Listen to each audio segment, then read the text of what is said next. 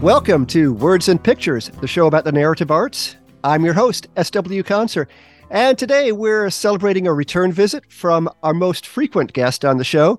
He's had a decades-long career as a cartoonist, graphic artist, filmmaker, and fiercely independent animation director. He's also been the subject of a feature-length documentary, Adventures in Plimptunes.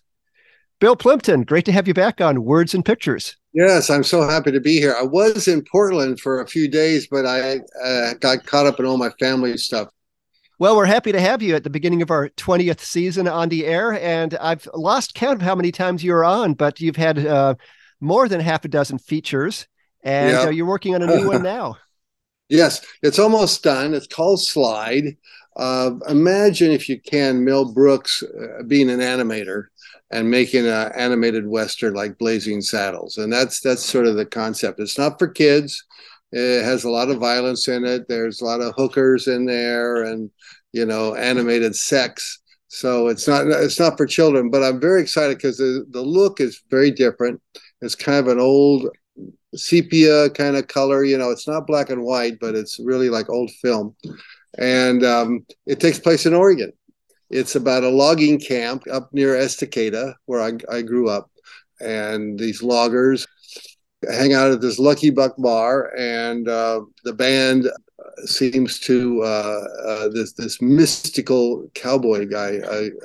I shouldn't say he's a cowboy; he's a musician. He plays guitar, and he plays in the band there. And through his music, he's able to end the corruption in this corrupt town called Sourdough Creek. That's what it's called.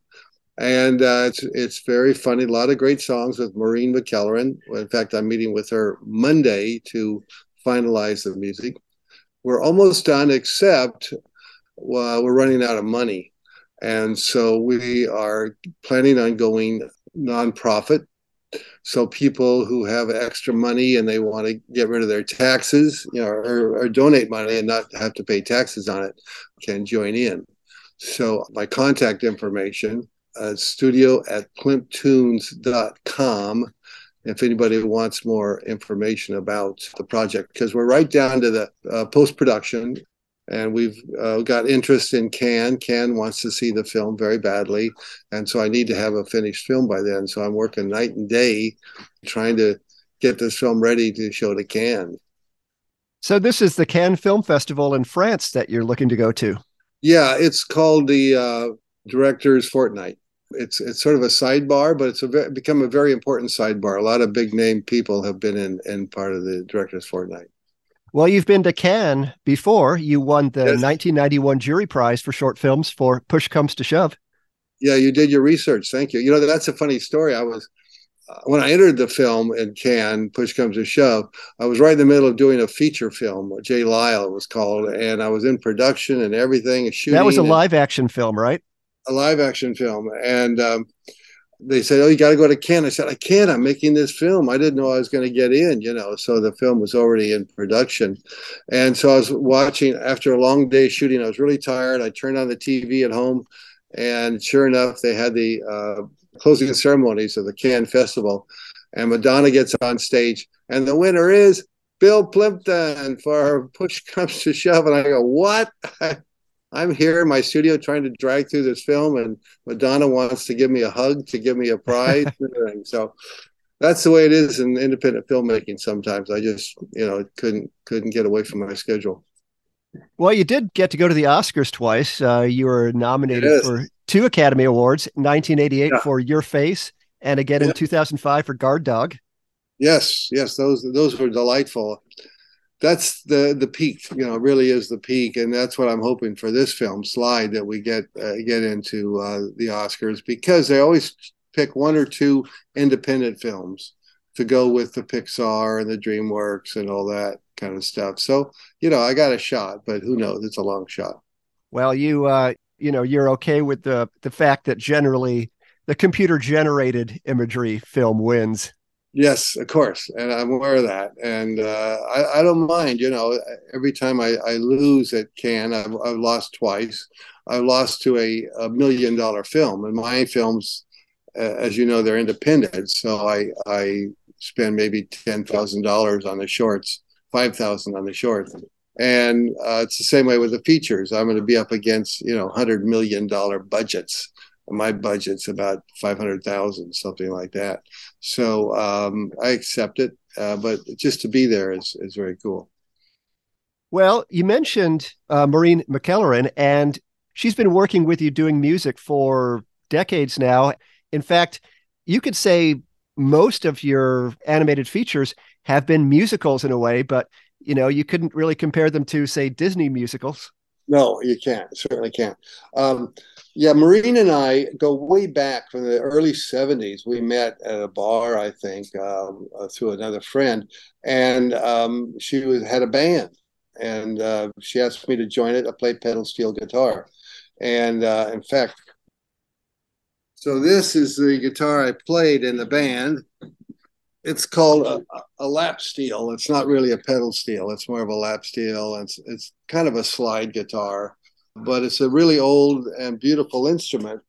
So I played the music with Maureen's band. It's sort of a country western band, and we had a lot of fun. We never really took off or anything like that. But as I was playing my music with hers, I fell in love with her songwriting and her style of music. I grew up with country western, from Clackamas County, the rural woods. In fact, my dad listened to Hank Williams a lot. And so there's a lot of Hank Williams in this film. We can't afford to buy the music, of course. So our band with Maureen and the Hank Bones are going to mimic the old Hank Williams style, real honky tonk, really crude, rough honky tonk. And that's what I want for this film with the animation. I think it'll be really, really beautiful.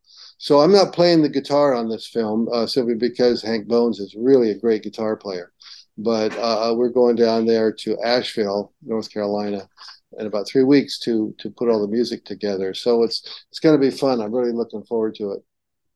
Now, this is Hank Williams Sr. we're talking about. Yes, thank you for clarifying that. He lived fast, died young. He was sort of the Kurt Cobain of his generation. He really was. Yeah, he was a character. He liked to drink. He liked to party. He liked to womanize. And it caught up with him. I think he was very young when he died, unfortunately, in the back of his Cadillac. Well, for many, many years, you were responsible for animated films that would probably merit an R rating, a hard R rating. Yes. Some very popular entries in the Sick and Twisted festivals. I've got a copy of the collection Bill's Dirty Shorts. Yeah, that's my bestseller. That's very popular. Well, nowadays you're a married man with a school-aged child. Are you all settled down now? How has fatherhood affected your art? Yeah, my son's name is Lucas, and he loves to draw. He loves to draw cartoons. He wants to get into animation, so that sort of makes sense. So yeah, I don't party as much as I used to, but I do, like to celebrate animation. I go to the festivals and usually hang out there. So I'm still somewhat active, but I spend so much time on these films. For Slide, at one point I was getting up at 3 in the morning and drawing till 7 at night. So it was really a lot of drawing, but I think it's some of the best drawing I've ever done. The characters are so wonderful, and the animation's great, and the music's going to be great. So I'm very excited about this film. Now you're working on this with a fellow named Jim Luhan. Yeah, he's co-writing it. He's a guy I met at the Comic-Con, and we did a film called Revengeance together. That was more his story and characters, and I animated it and directed it. And I really like working with him because his sense of humor is very similar to mine, except it's a lot better in terms of words. He really knows how to use words that are funny. And so I figure with my drawing style and his dialogue, we can make a really great film together. Well, you've worked with some interesting people. Patton Oswalt was part of your short, The Loneliest Stoplight. Yeah, he came by my booth at Comic-Con, and I didn't know who he was because he was wearing a mask. I think he was a pirate. And so I said, "Are you somebody I should know?" And he took off his mask and said, "Oh my God, it's Patton Oswalt." And I'm a big fan of his stuff. So a lot of people I meet there, like Weird Al Yankovic, people like that. I've been doing a lot of stuff for him. And of course, Matt Groening, who I don't know if I told you the Matt Groening story before. Well, you You mentioned you're an Oregon boy, and Yeah. you grew up part-time in Portland, and that's where Matt Groening grew up. And I know that you've done more couch gags for The Simpsons, the opening sequence for The Simpsons, than pretty much anybody else. Yeah, I think I've done 7 or so. But what happened was there was a Portland International Film Festival back in '87, I believe, something like that. And I was at Portland State then. And so I went there, and this guy was showing all these industrials. And I don't know if you know what industrial is. It's like a long commercial, like 20 minutes, 30 minutes. And these were hilarious. And I said, oh my God, he was there. I said, I love your films. They're really funny. He said, well, I got more in my garage if you want to come up and take a look. He lived in the West Hills. And so I walked in the door, and here was this little kid, teenage kid on the floor drawing these cartoons. And that was Matt. And I said, hey, how you doing? I'm Bill. And we became friends. And we've been keeping in touch at festivals and other Comic Cons for a long time. And we were at Annecy, this wonderful festival in France. And we're out in the middle of the beautiful lake, drinking wine, eating baguettes, and sort of just, getting stoned, getting high. And he said, Bill, you should do something for The Simpsons. I said, are you kidding? I would love to do something for The Simpsons. And so he said, why don't you do a couch gag? I said, yeah, let me, show me what I need to do. And we did it. And so everybody loved them, and they kept buying them. But I think I'm going to stop doing them because I heard that Disney is really cutting their budget. They don't have the kind of money that they used to have with Fox. So sad to say, I may not be doing any more couch gags. Well, you actually, being part of The Simpsons while they're part of Disney, this is not your first brush with Disney. They called you up some years ago. I think they were working on what would become the feature Hercules. No, it was Aladdin.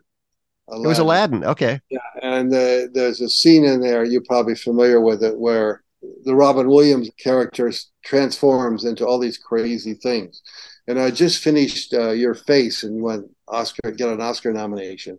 So I said, gee, I don't know, this guy could be good with transformations. Let's put him on the Aladdin film and let him do the genie. So they sent a lawyer to my studio, and he sits down with a big contract. He puts it in front of me and says, Walt Disney Studios wants to offer you $1 million to work on this new film. Actually, they didn't say what it was for. They just said just to work at Disney. And I go, yeah, finally they see my talent. They see I can animate. And then I asked them, I said, well, that's great. This is something I wanted to do ever since I was a kid.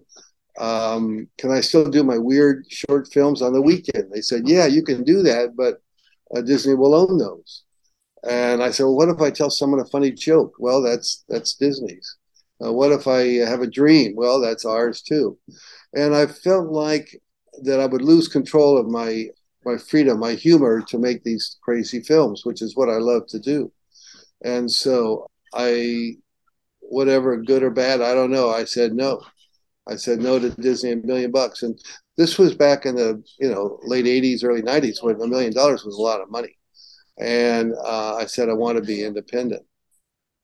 And oftentimes, when things are short, like now with Slide, I don't have enough money to finish my film, but I'm making the film the way I want to make it. And to me, that's really important. I want the film to be like what I imagine, what my dreams are.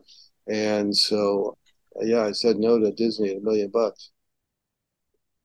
Another celebrity that you did a project with, and he's been much in the news lately. What you're talking about. Yeah, back in 2009, you worked on a book, Through the Wire: Lyrics and Illuminations, with Kanye West. Yeah. Well, it started with me doing a comic strip. I'm sorry, no, an animated music video. And he called me up out of the blue, asking if I was the Bill Plimpton who did the animations. I said, yeah, that's me. He said, oh man, I saw him when I was a kid at the theater, the big theater in Chicago. That's where I grew up, in Chicago. And he said, I got a music video I want you to do. And apparently Michel Gondry did the first version of that song, and Kanye didn't like it. So he asked me to do it. And the only consideration is it has to be done in a week. and there's A no money. week. Yeah, the money's all gone. It went to Michel Gondry. I said, I'll do it. You're Kanye West. I'll do it. And so he came over to my house for a day and a half, I think, something like that. And he looked over my shoulder and criticized my drawing and said, I think I'm more handsome than that. You got to make me more handsome. So I said, you bet, Kanye, whatever you want, you know. But he was really a nice guy, and he's very creative. Really, I do honor his genius. I went to one of his shows, and it's very visual and operatic, and just really he's a great showman.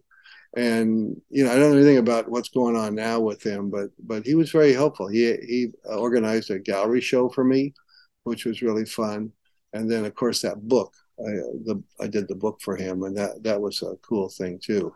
So I don't talk to him much anymore, but yeah, he's a weird guy. Yeah. He's really very weird. You're listening to Words and Pictures. I'm your host, S.W. Conser, and we're talking today with cartoonist, filmmaker, and animation director Bill Plympton.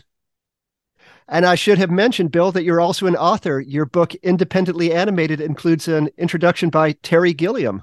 That's right. Yeah, that book's doing very well. And plus, another one I had that's more instructional is called "Make Tunes That Sell Without Selling Out," and that's very popular. It's actually in its second printing now, so we're very happy about the success of that book.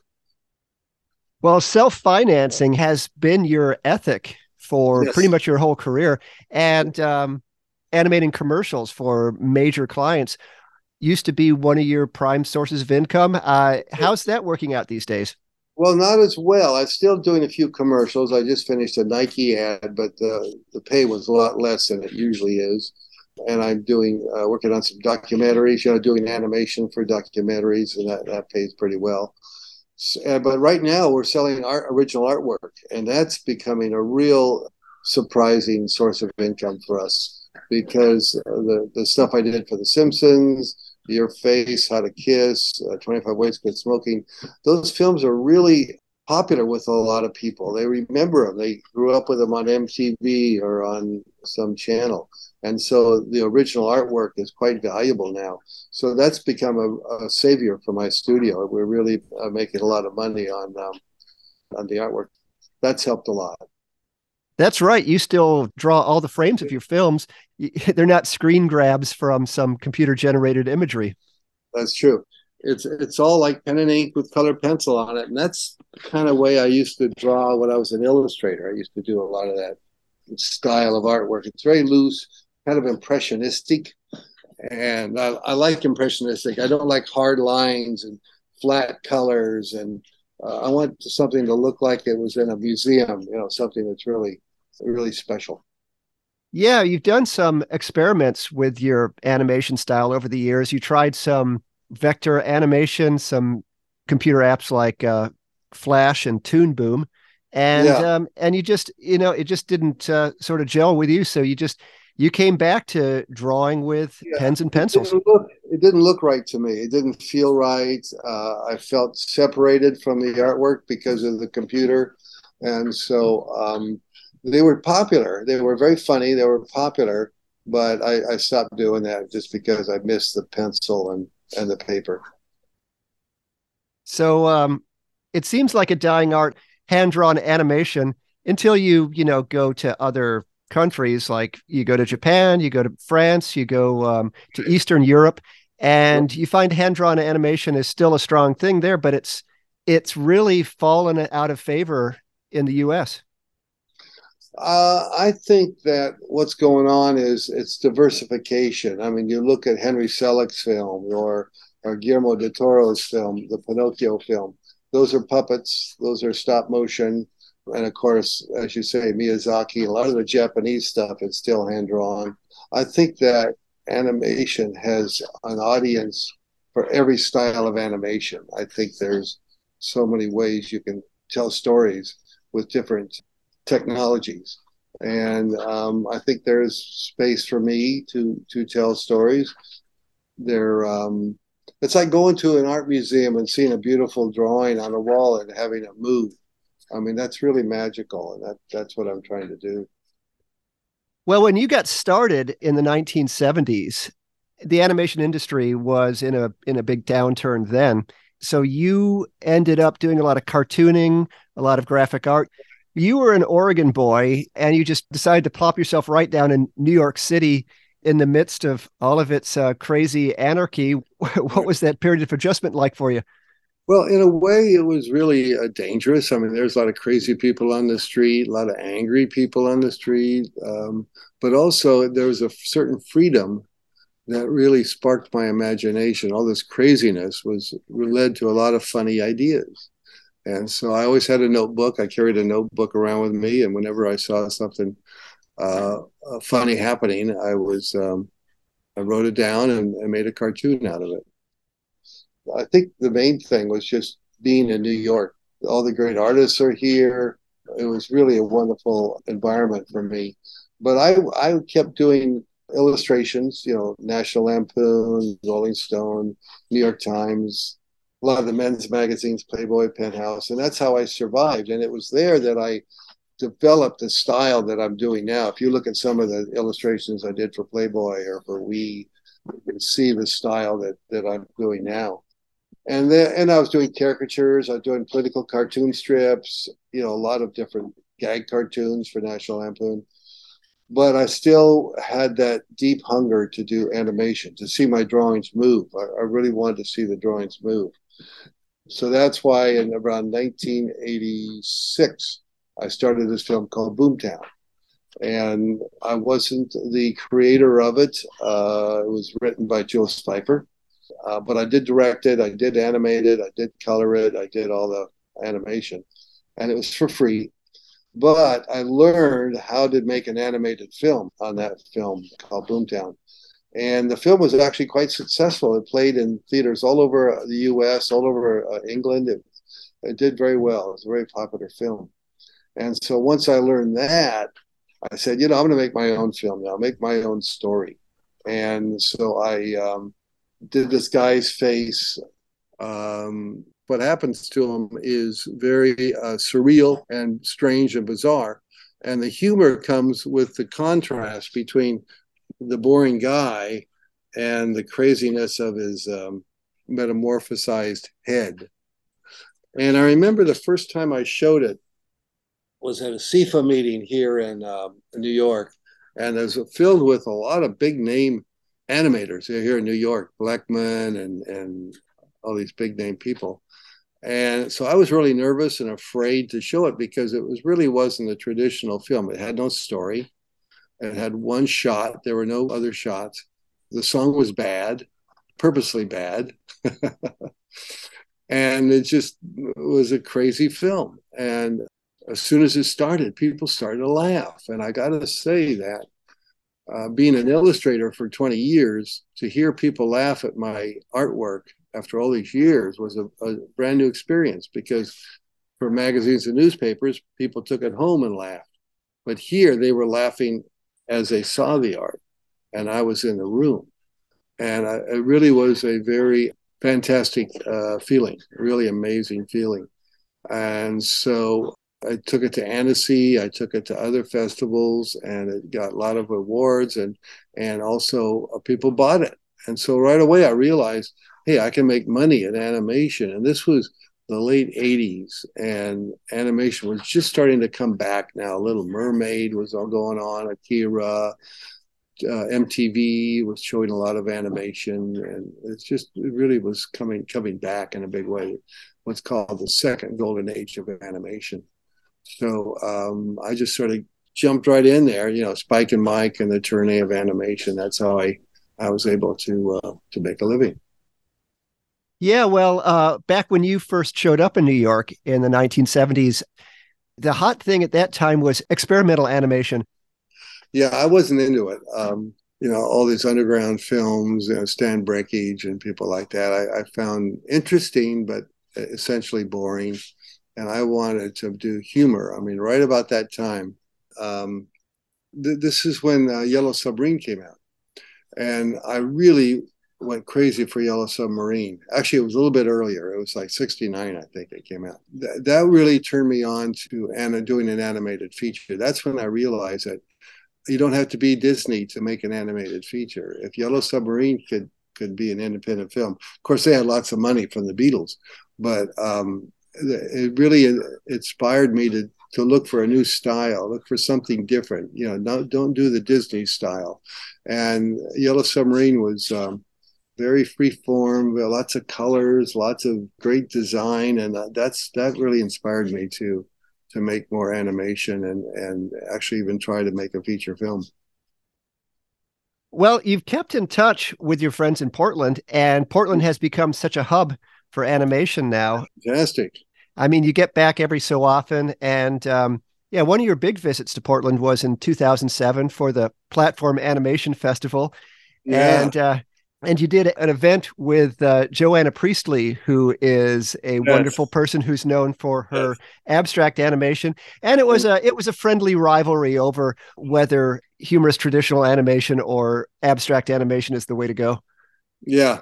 I've done that also with Signa Bauman, who's a wonderful animator here in New York. And so it was fun with Joanna because I really love her. She's been friends of mine for a long time, and I've been a fan of her stuff. That first one she did about the self-portrait was kind of like your face, and she's a wonderful artist. And so we went on stage, and it was a good crowd, as I recall. It was a pretty good crowd, and tore down each other's artwork, tore it to pieces. And I think you need that conflict, to get people excited. Well, you've been listening to Words and Pictures. I'm your host, S.W. Conser. And we've been talking today with cartoonist, filmmaker, and independent animator, Bill Plympton. Bill, thanks for joining us. Yeah, I'm really happy to be invited on your show. I'm sorry I couldn't do it in person, but I'm back in New York. But anyway, I just wanted to let people know about our new feature film, Slide, which is now a nonprofit. And if people are interested in helping make the film finish, we got about 3 more months to finish it. They can contact me at studio@plymptoons.com. PLYMPTOONS.com. I do want to tell you one more thing. I'm just now starting a animation class, and it's 8 parts every Monday night from 6 to 7:30. And I will be showing how I make an animated feature film week by week. It ends in the last week of February, and it on Zoom. So it's really a new experience for me, and it's really fun. And so if anybody does want to become part of these Bill Plympton Animation Masterclass, it's not too late. Let's see, is there a website where listeners can go to find out more about your films, your film library? Yeah, plymptoons.com. Well, thanks to all our listeners on the radio dial and on the web. You can find an archived version of this show later today at kboo.fm/words and pictures. And be sure to follow us on social media at Words and Picture.